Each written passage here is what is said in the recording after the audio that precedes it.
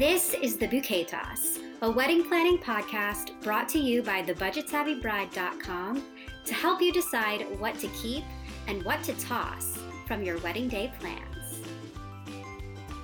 Welcome back to The Bouquet Toss. Today we are talking about the venue. Choosing where you'll exchange your vows and celebrate your union is a big decision and should be given the proper amount of thought. Your venue and the associated costs of rentals will likely make up a large chunk of your spending. So you want to choose a site that's not only beautiful and functional, but also within your budget. There's no sugarcoating it. Finding a location with the perfect mixture of attributes is going to take some time and research. Before you get started, you should have a tentative date or at least a month in mind to help you narrow down your options. To give yourself the best chance of securing the perfect venue, you'll probably want to try to be flexible. You'll likely want to tour and gather information from several different locations. Comparing venues will make the final decision easier. Yeah, I mean, right off the bat, I think that's the best piece of advice is that getting as many quotes as you can, just getting like as much information as you can is key to then also not having buyer's remorse and being like, oh, but maybe we could have found it for this price or something like that. Totally. So right from the start, one of the biggest questions for everybody is like, okay, where do we want to even look? And so there's the obvious things of like, if you live in like a central city or something like that, that would be easy for your guests to get to. Maybe that's an option. But you're also having to figure out like the travel and everything for everybody involved. So I like that you have this tip where you write down 4 locations just to start, and that can kind of help you mold where you might pick the venue. So can you talk through these like starting locations? Sure. So the first is where you and your partner met, and that could be the city or even a particular location. The second is where you currently live. Maybe that's different. Maybe it's the same. The third is where your parents live. And the fourth is where your partner's parents live. I think most of the time, people are going to have potentially 4 different answers for all of these questions. But if you're in the situation where it's all in the same place, lucky you, you don't have to think about it so much. Yeah, I also think that if you're kind of not tied to a specific place and you're like, how do we just like put all locations in a hat and choose one, you know? This can be a helpful way to just set a little bit of parameters, but then also has to be said, if you picture your venue somewhere that is not one of these 4 places, you do you. It is your day. Yes, there might be people who are like, oh, really? We have to go there for your wedding? But like, then they don't have to come if it's that big of a deal. Exactly. And, you know, maybe you do want to do a completely destination event. And if so, have your day your way, as we say. Love when it rhymes. Yes. Okay, these are just a good place to start if you're like, I don't really know. But maybe you do have a few places in mind and you want to figure out the actual type of venue that would make sense, right? Because everywhere you go, there's going to be different size venues. There's going to be different like vibes that they all bring. So to get started, we have a list of questions you can ask, you know, yourself and your partner to figure out the kind of venue beyond just like the physical location of where it's going to be. So number 1 is, do you want to separate the ceremony and the reception locations, or would a single venue be preferred? Jess, tell me why you would pick 2 locations other than because it's like a religious ceremony. I think that's probably the most common scenario is if you're planning to get married in a church, a chapel, some sort of like religious location, then you might choose to do your reception elsewhere. I personally haven't been, I'm trying to think. I don't think I've ever been to a wedding where except for the hockey ice rink wedding where the ceremony was at the hockey arena and then the reception was at like a community center. So, you know, there are potentially reasons why you might want separate locations, whether it's, you know, you want an outdoor ceremony at like a local park, and then maybe you go to a restaurant for like a small intimate reception dinner. In those cases, you know, obviously there would be 2 different locations, but As far as like simplicity goes, I think finding a single location is awesome. Yeah, you're cutting down on so much, like by having a single location in terms of transportation costs. Also, you're, but Logistics. yeah, stressing out the people coming. They have to figure out how they're getting to and from. And then also, your decor is so much easier to pull double duty when it's in the same place because you can just move it from the ceremony to the reception or, you know. Absolutely. Yeah. All those rentals, the decorations. If you're having to split those costs across two different locations, it's probably going to add up a bit more than just choosing one single venue. Hmm. So, number two is, do we picture exchanging our vows inside or outside? I think that this one is kind of hard because I don't know. I feel like if you're one of those people where the weather, which I'm one of these people, like if it's 1 degree too cold or 1 degree too hot, I'm like, no, I cannot do this. So if you know that that is something you're finicky about, I think knowing like, okay, if we're having a summer wedding, we don't want to be outside because it'll be too hot, or vice versa. Like we're having a winter wedding, we definitely don't want to be outside. Like we don't want to put our fate in the hands of the elements and have an issue. So true. Right? Because then I also think like, if you do want this like outside picturesque thing, sometimes you can create that inside. And sometimes you can also create that inside feel outside. Like I love when people have those like Persian rugs as like an aisle and Hmm. there's ways to make it intimate and cozy. So letting yourself really just like, sit and picture like what would feel like what do I imagine when I'm like saying those things? I Right. think it's cool because you can be so creative.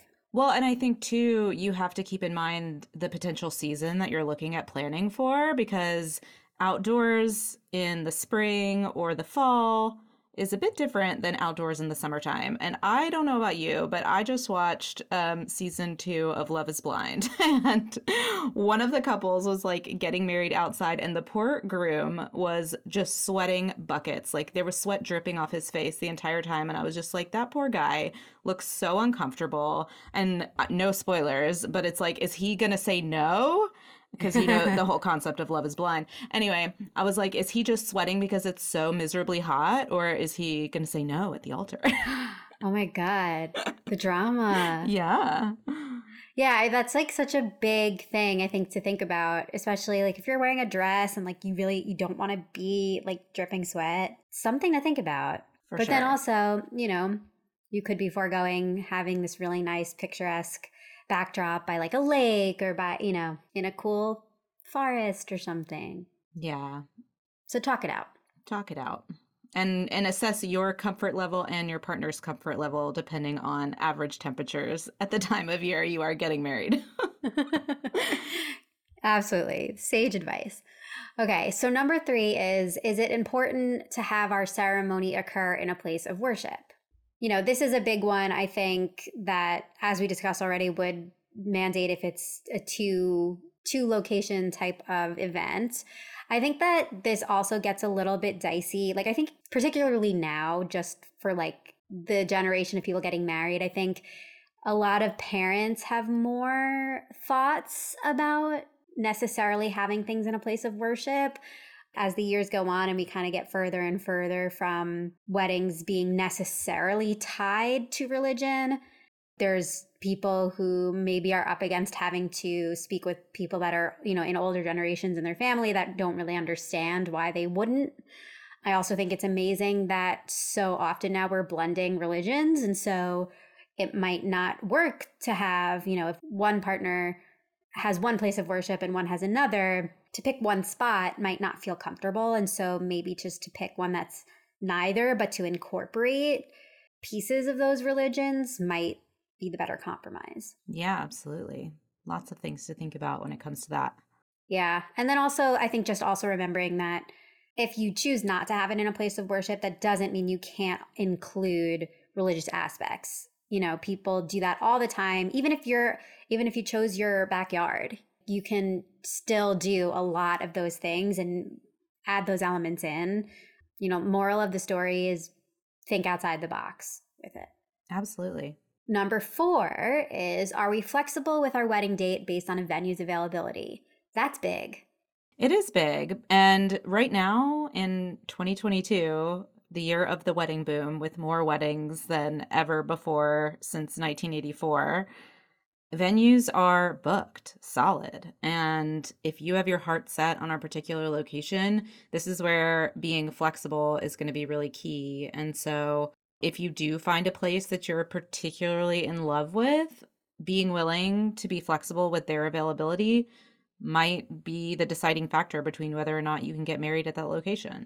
Yeah, I mean, I think that also speaks to having some backups, having some other choices when you're doing your venue research so that you don't like fall in love with one and it's the end all be all, but then you can't get married for like 4 years because you want a specific date. Or you'd have a lot of time to save up. Yeah, which isn't always a bad thing either. Right. So then number 5 is, are there any venue deal breakers that would nix a location immediately? Can you talk about this a little more? So in my mind, I think about if there are certain accommodations that need to be made, like handicap access, if you have elderly family members, if the terrain is difficult to navigate, things like that, I think would be deal breakers.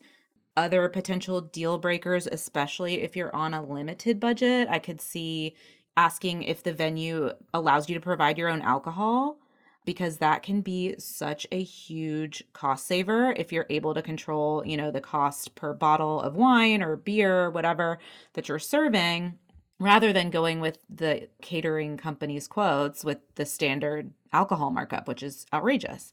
So things like that, especially if you're on a limited budget, would potentially be deal breakers. But a lot of them are going to be, personal to you and your partner, depending on what your priorities are. Yeah, if there's things included in every venue that are like the fine print almost, so really like learning what that is if you are considering one of these places as a possible venue. It definitely goes beyond like the pictures that you're seeing on Instagram or on their website, or, the nitty-gritty details are really important to find out. Yeah. For example, I have a friend who just got engaged and she's looking to plan a wedding in Idaho. And one of the venues that she was looking at is owned by a family that is Mormon. So they don't allow alcohol at that venue at all. So deal breaker for her and her partner. But yeah, so, just know what the things are that are important to you and your partner. And it'll help you eliminate the venues that just immediately are not a fit. That was such a good example. Okay, number 6 is there anything specific we've dreamed about in terms of a wedding venue? What do people dream about? Everybody dreams about different things, I think. But, I think this is if you've always pictured yourself getting married next to a body of water, whether it's the ocean or a lake, being out in nature in some way. That'll obviously inform the types of venues and the locations that you're going to be looking for as options. Or if you have more of like a modern aesthetic in mind, obviously like the traditional like hotel ballroom situation or things like that, or maybe some sort of like rustic industrial vibe, knowing that specific style can be really helpful in kind of narrowing down your options from the start. Yeah, I just also want to add that for some people, you may not have had these like lifelong dreams of these things you want for your wedding. And so looking at what other people have done and gathering as much research on other people's weddings can be the thing that makes you figure out what it is that you quote unquote dream of. There might be things that like your family dreams of or dreamt of, and that may be creeping into what you think you dream of. It's like you kind of have to do a little bit of that self exploration to figure out where those feelings come from and what they actually mean for you. Love that. So number 7, how much control do we want to have over the design, logistics, and arrangements of the day? This is so big because there are some people who really want like everything down to a T, the way that they have envisioned it. They want control over how the tablescapes are going to be set. They want control over what's going to be on the menu, like all of these things. Other people want other people to figure it out for them. And both are completely okay. Both are viable options, but the venue that you choose is going to dictate whether or not that's possible for you. Definitely. I think there are kind of two sides to the coin. It's like some couples DIY things or like plan everything themselves because it's more affordable potentially to do so rather than hiring a professional, versus some people do it because they just want absolute control over every decision that's being made. It's like, tell me you're a type A bride without telling me. And so, you have to decide like what level of control you want or what level you're willing and able to relinquish potentially to a venue that already has certain aspects kind of dictated for you, like standard table linens or a very preset aesthetic for centerpieces, things like that. And those are more common in all-inclusive type venues, but it's definitely an important consideration. I think we should also point out that just because you might want to have one of those more inclusive locations and maybe there's a price associated with that, doesn't mean that it's not the savvy choice. Because for you, the amount of energy you're going to save, the amount of decision fatigue you're not going to experience, like all of the anxiety that you might have if this is how you are, having to pick all these things out. Sometimes the savvier choice for you is to put a little more room in the budget for somebody who's going to do that stuff for you. Absolutely. And so number 8 is, what is the vibe or feeling that we want our wedding to have, and how does that translate to a potential location? With this, I think we've already said it, but I think being creative is the most important part of this. The most exciting weddings I think that we see when we get submissions for the blog are the ones that had maybe a non-traditional type of space and turned it into the dream that they wanted to achieve. It is so possible to do stuff like that. It is so possible to use your imagination and your creativity, or spoiler alert, just look on a publication like The Budget Savvy Bride and see what other people did, and then transform a space into, the wedding that you want to have. Yeah. If you don't have the funds, you do have access to your own creativity. And the thing that I always equate savviness with is resourcefulness. And so if you're willing to be creative and put in a little bit of extra time and effort into maybe a location that is less all-inclusive or less inclusive and is more of like a blank space, you do have more control. You do have more freedom, essentially, to make that space your own. Very cool. I love that. And lastly, number 9, do we have access to any properties or locations via family or friends that we could use in lieu of a traditional venue? This, I think, is so, so, so important, because if you do a little bit of thinking outside of the box, you may just have, a venue somewhere that somebody is willing to let you use, that maybe there's never even been a wedding there before, but you can imagine how to put the pieces together to pull it off. And the amount you could save is almost astronomical.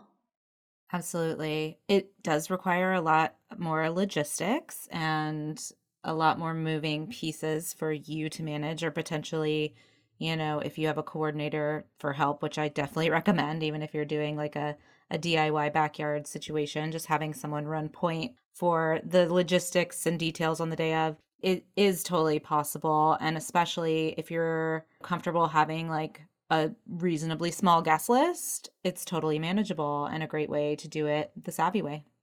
Love that. So now that we've given you all of these questions to think about and ways to go about compiling your research, I just wanted to share one awesome resource that we have on the blog that helps you collect all of that data and keep it organized and weigh your options. So we'll link this in the show notes, but at thebudgetsavvybride.com/venue tracking spreadsheet, we have this Excel sheet already made that will help you just input these things, stay focused. It's also a really good way to be able to share the information with other people that you might want to get their opinions. It's hard for you to just be like explaining with your words, like, oh, this, and then remembering like the details. This one included this included this. Like if you have something central that other people can access, it might help you make decisions easier. Yeah, absolutely. And just because I think there's always some confusion with this, when you open this Google spreadsheet, you click make a copy and then it saves to your Google Drive.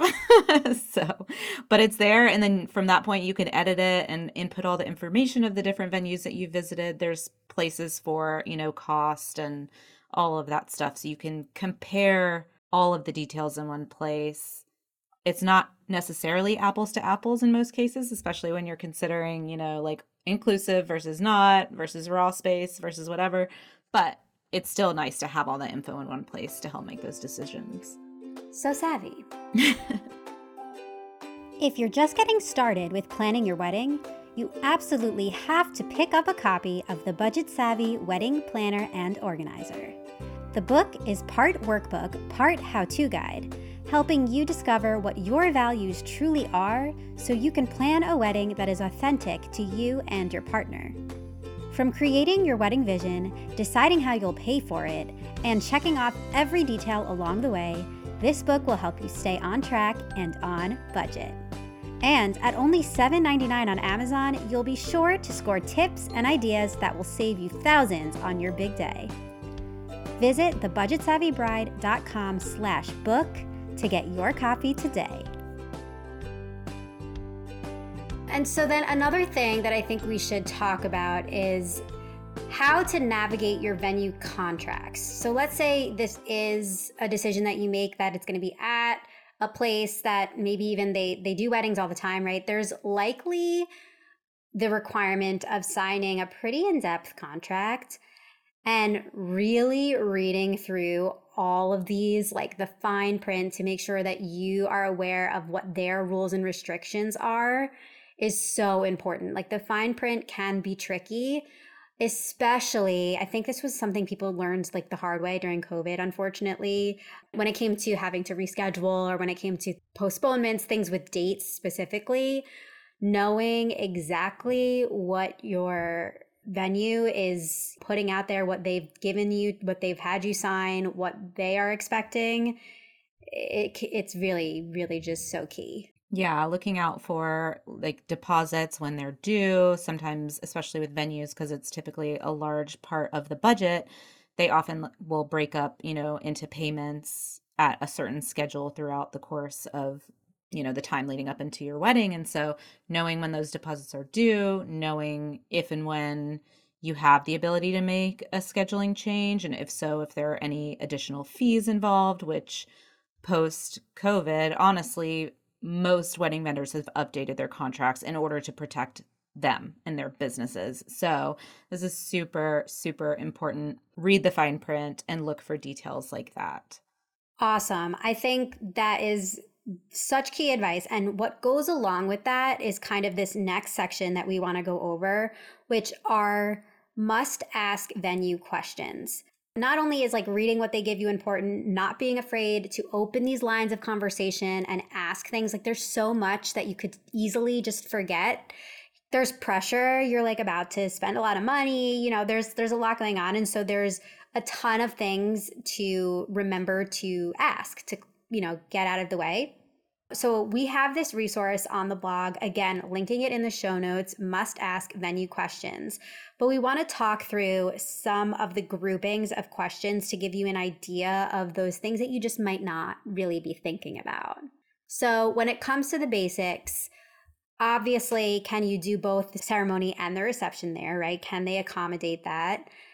Obviously, how many people can they sit? How many people can be there standing? What's the base price? But something you also want to consider is how long do you have the space? What's their availability for giving you additional time if you need it? Like things can happen. Personally, my sister's wedding, I was the maid of honor, and the officiant somehow got mixed up and thought that it started an hour later. No. And so if there was some really tight scheduling at this venue and they had to be out of the reception space, like there would have been major issues. There's a very funny picture of me freaking out and like my sister was totally fine. She was like, it's fine. It's going to be fine. It's totally fine. But like, yeah, they had to call the officiant and be like, We're starting soon. Like, I are you almost have here? so many questions. Did your sister have a wedding planner? No. No. Did she have a coordinator at all or anybody helping? I don't know. I think that the venue gave her like a coordinator person. Uh-huh. And so I think it was them that was like, oh, wait, what's going on? The officiant should be here already. And was like, we need to contact them. So Yes. I think that's what So happened. let this be a lesson to anyone listening, especially if you're managing things yourself and you're planning most of your day, to make sure to touch base with your vendors the week before or maybe 2 weeks before. In Gmail, you can literally pre-schedule emails at a specific time to go out. And if you do that to all of your vendors, just confirming, sending them all the day of timeline, just to make sure that everyone is made aware of the So schedule for the smart. day. That is Um, so, so, so smart. Yeah. Even these people that like this is their profession, this is what they do all the time, like mix ups can happen. And so I love that so much. At one point, you just sit down and you pre schedule all of those emails to all of your vendors and everyone gets on the same page. That's amazing. this is the great thing about like sharing stories and like sharing just like experiences and information with other people is that you can learn really valuable lessons from other people's experiences and, even little mistakes. Right. So, another category that we're looking at is what is included in the venue. Obviously, you're going to be off the bat thinking of the food and the alcohol, probably, but things like the tables, the chairs, the tablecloths, even some bits of decor, the silverware, like the food warmers, the serveware, all of these things, it's not necessarily intuitive that those are included. And so really getting clear on what are those things that will be provided and what are the things that you will need to provide. And then another one that I really like to bring up is the lighting. We have an awesome episode about wedding lighting in season 2. So I would definitely recommend going back and checking that out. It's something people often just don't think about, and there's so much that lighting can do. Anyway, tidbit, back to this. With the lighting, I think it's very easy if you're picking a venue that does weddings all the time or, whatever it is, it's very easy to be like, oh, they can handle that. Like, I don't need to think about that. But there's still often a lot of options that you can choose from within what they have. So you're best off asking and like getting the full breadth of what they can accommodate and then being able to make those decisions. Absolutely. Also, things to consider, and it obviously will depend on what type of venue that you're looking at, but, is there staff that's available? Are they going to help with cleanup, setup? What are their roles and responsibilities during the event? Yeah, knowing who they have in place to do all that stuff, but then also knowing what their plan is for the like tear down immediately, I think is really important because you're having fun. You're like, oh, I just want this party to go for the rest of the time. And they might have a very specific time where they're like, no, we come in at arbitrarily 1 a.m. and everything starts coming down. And so you want to just be aware ahead of time of what they need to do for the space and how they need to manipulate it so that your plan like fits in and you're not surprised. Yeah. And, going back to what you said about like the amount of time that you have the venue for, do you have access potentially the day before for storage for items, especially if you're doing a lot of DIY and like set up yourself? Do they have a place where on the night of like your rehearsal, you can go and drop off things in advance so that they're there and ready for you on the day of? Those are important things to know in terms of, storage availability and what specifically you have access to and when. Very good to know, which is the perfect segue into our next section of questions, which is the good to know questions. So things like parking. How many cars can be accommodated? Is it free? What happens if you have overflow? These are things that your guests are immediately going to have to deal with. So getting ahead of that is super important. And then being able to put that on your wedding website or whatever communications you're using, key. Things like the bathroom situations. Where are they? How many are there? Like what's in them? Things like that are super important. Another one that's super important to remember is electricity. Now, this is something that is getting easier and easier, I would say, with every passing year because people are making magical technology that doesn't necessarily even need a power source. But there are going to be things like lighting and sound and things that you're going to need to have close to a power outlet. So being able to ask ahead, like where are those located? You know, if you have a very specific vision for where you want something to be situated, but it needs an outlet, asking that way up front because that could last minute make a shift in so many other things. Yeah, absolutely. I'm thinking things like, like a photo booth, for example, where it's going to be a big area where people are going to be gathering, your guests are going to be having fun. Like you want to prioritize having a space for that. And especially if it's the type of photo booth where you need electricity, like having the proper outlet nearby is crucial. So crucial. Another group of questions to focus on are the rules and regulations set up by this venue. You could have this like amazing dream for this candle lit aisle or something like that, and they maybe don't allow like those open flames from candles. That would be devastating, right? Things that are maybe off limits to them, you know, the example you gave earlier of that venue not allowing alcohol, like that is huge. So restrictions that they are going to have in place, you know, asking very specifically about the ones that you might really need to not be in place, super important. Right. Yeah. The thing that I hear a lot, especially, is not allowing open flames like candles, or there are venues that don't allow for sparklers. And so if you've always envisioned a sparkler exit for that, epic photo at the end of your wedding album, you'll want to make sure that your venue actually allows you to use sparklers. There's also venues that have restrictions on confetti or anything that would like leave trash behind too. And so those are the things that you'll also want to make note of if you have a specific vision in mind for that aspect of your day. Mm-hmm. And then another thing that I think we can wrap up this list with, because there's just too many to cover. So checking out the full one is really where it's at. But the last thing we should focus on is like the what if questions. It might seem like an obvious type of thing, or it might seem like you can just assume that if something bad happens, like you're screwed, but not necessarily. And so asking like, is insurance included in the price that you're paying for the venue? Are you and your vendors required to be carrying insurance to hold your event at this place? And then, what happens if there's a natural disaster or, God forbid, but what if there's something that really does actually get in the way of you having it? Like having all your I's dotted and your T's crossed and knowing this information is key. Yeah. As someone who lived in Nashville during the floods of, I think it was 2010. Yeah, I had a friend whose wedding venue got basically like out of commission in the flood a week before her wedding. No. Yeah, so she had to very quickly replan for a new location the week of her wedding. So, oh man, I don't remember the specific circumstances of like how that worked out monetarily or whatever, but it happens. It can happen. It can happen. Yeah. So, not to scare anybody.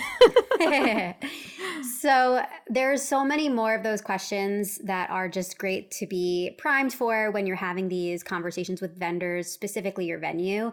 Not only are they at that resource on the blog, but also in the book, The Budget Savvy Wedding Planner and Organizer, you can get this whole idea laid out for you with every question that you need to ask. That sound means it's time for Wedding Watch, a segment of the Bouquet Toss where we discuss iconic wedding moments from our favorite TV shows and movies. If you want to hit pause and watch the clip we're talking about today, head to our Wedding Watch playlist on YouTube. The link is in the show notes.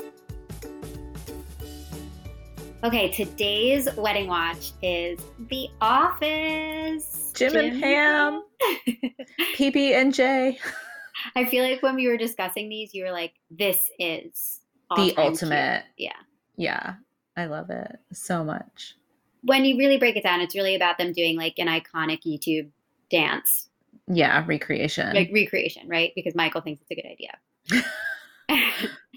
The amount of like Easter eggs that are in, the actors went for it. When they got the chance to walk down that aisle, it's just so funny. every single thing. So like, first of all, Dwight kicking the bridesmaid in the face, Oh my God. like full cackle. I also loved Angela just walking very stiffly down the aisle with her purse. She did not dance at all, which is like very true to character for her. Kevin with the shoe boxes on his feet, or sorry, the tissue boxes like for shoes. Yes. Yes. Like what happened? His like shoes, he didn't have shoes. I don't I remember don't the remember it. context. There's so many good like moments in this. And I think one of the things, obviously, the surprise dance down the aisle was not something that Jim or Pam, the bride or groom, who are actually getting married, neither one of them wanted that. But their friends and family too kind of forced it upon them, as tends to happen in a lot of cases with weddings. Maybe not with like a dance down the aisle, but with expectations or pressures or things like that. And so what I really, really love about like this TV wedding is that like Jim and Pam ran off and did their actual wedding on the boat at Right. Niagara Falls. And I love that Jim is like, he like tells the camera at the end, the boat was plan B, the chapel was plan C, and plan A was marrying her like way earlier or something. Like the day I met her. Yeah. And So sweet. I know. And like in the very beginning of the scene at the wedding, like Jim does his like typical like deadpan to the camera, like, oh, yep, they're up to their crazy hijinks, you know? favorite thing. My favorite thing, him looking at the camera. So is there anything we didn't love about Jim and Pam's wedding?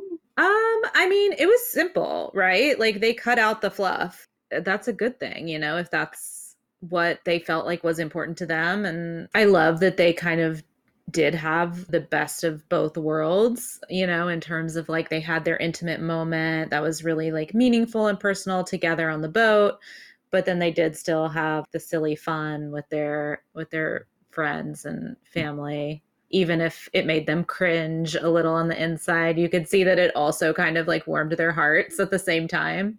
Yeah, it was so cute. I think also that they were keeping an eye on savvy and budget, probably from the Mm-hmm. beginning, planning that. They work at So a paper company. I don't think yeah, they're rolling in it necessarily. I think Pam was like very, I think Jim was just like, I don't need anything. I just need to marry Pam. And I think Pam had some things that she like needed to have, but not like at the expense of like budget, you know, like not if it was going to be expensive. So I feel like savviness skill, like this is high. This could be like a 9 Yeah.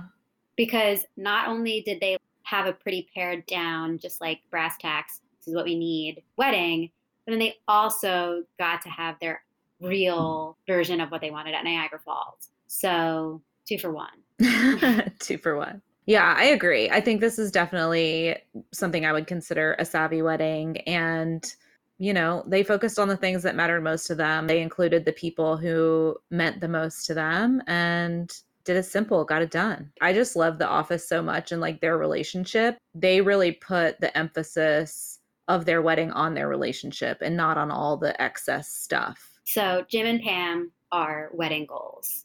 Maybe not from like an aesthetic perspective, obviously. Like a lot of people want, you know, a bit more decor, a bit more personality. But I think the cast of characters in their in their family and friends surely made up in the personality department.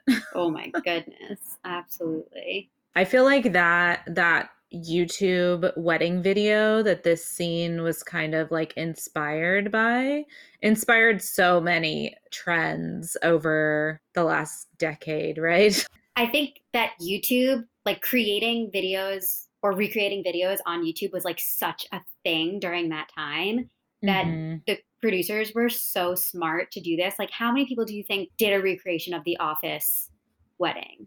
Probably so many. I'm sure. Smart on the creators. Imagine like if TikTok had existed during the Office era. Could you imagine? Not at all. I think each of them would need their own account. I bet there's people who have like specifically office themed TikTok accounts. I love that. I'm sure TikTok's listening to me now. I'm probably going to start getting them on my For You page because it's like Big Brother, always listening. Okay, well, you'll let us know. I will. I will report back on that actually. And that concludes our weekly wedding watch. Want to hear us chat about one of your favorite scenes? DM us on Instagram and let us know what we need to watch and chat about on future episodes. So one last thing that I want to discuss before we close this out is that one of the best ways to cut costs is to look for a non-traditional venue option. We've said this so many times. We talked about it in the budget episode, but really like somewhere around 50% of your spend is typically spent on the venue.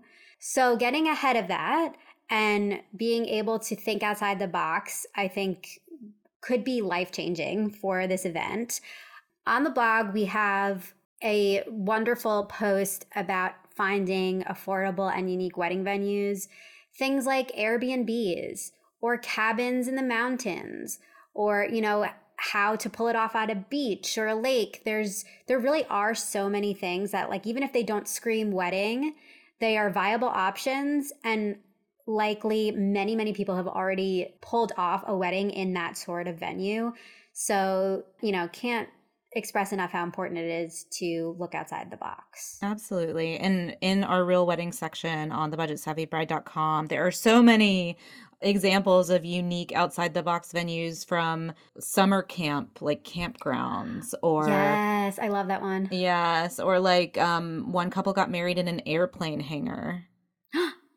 Cool. And we've seen weddings in libraries and art galleries, which are very beautiful, chic, like modern spaces that aren't typically used for events like that. So they were able to get a deal on it, So think outside the box, think about like what, interests you and your partner share, and like maybe use that as inspiration for seeking out some sort of alternative location that is meaningful to you.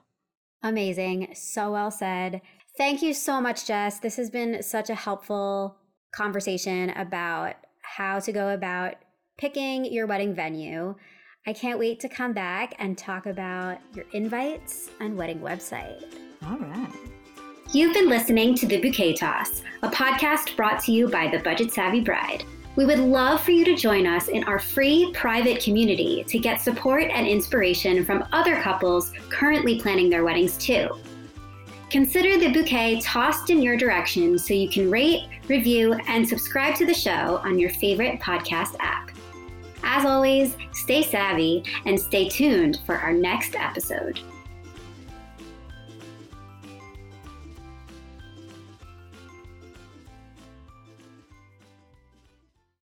Bonjour, this is Fabulously Delicious, the French food podcast. I'm Andrew Pryor, and every week I bring you the wonderful and fabulous people involved in French food, whether they're here in France like me or from around the world. Each week, we dive into a specific topic, be it a French dish, an ingredient, or a French cuisine cooking technique. My guests are all about French food, so come join me on Fabulously Delicious, the French food podcast. Bon app!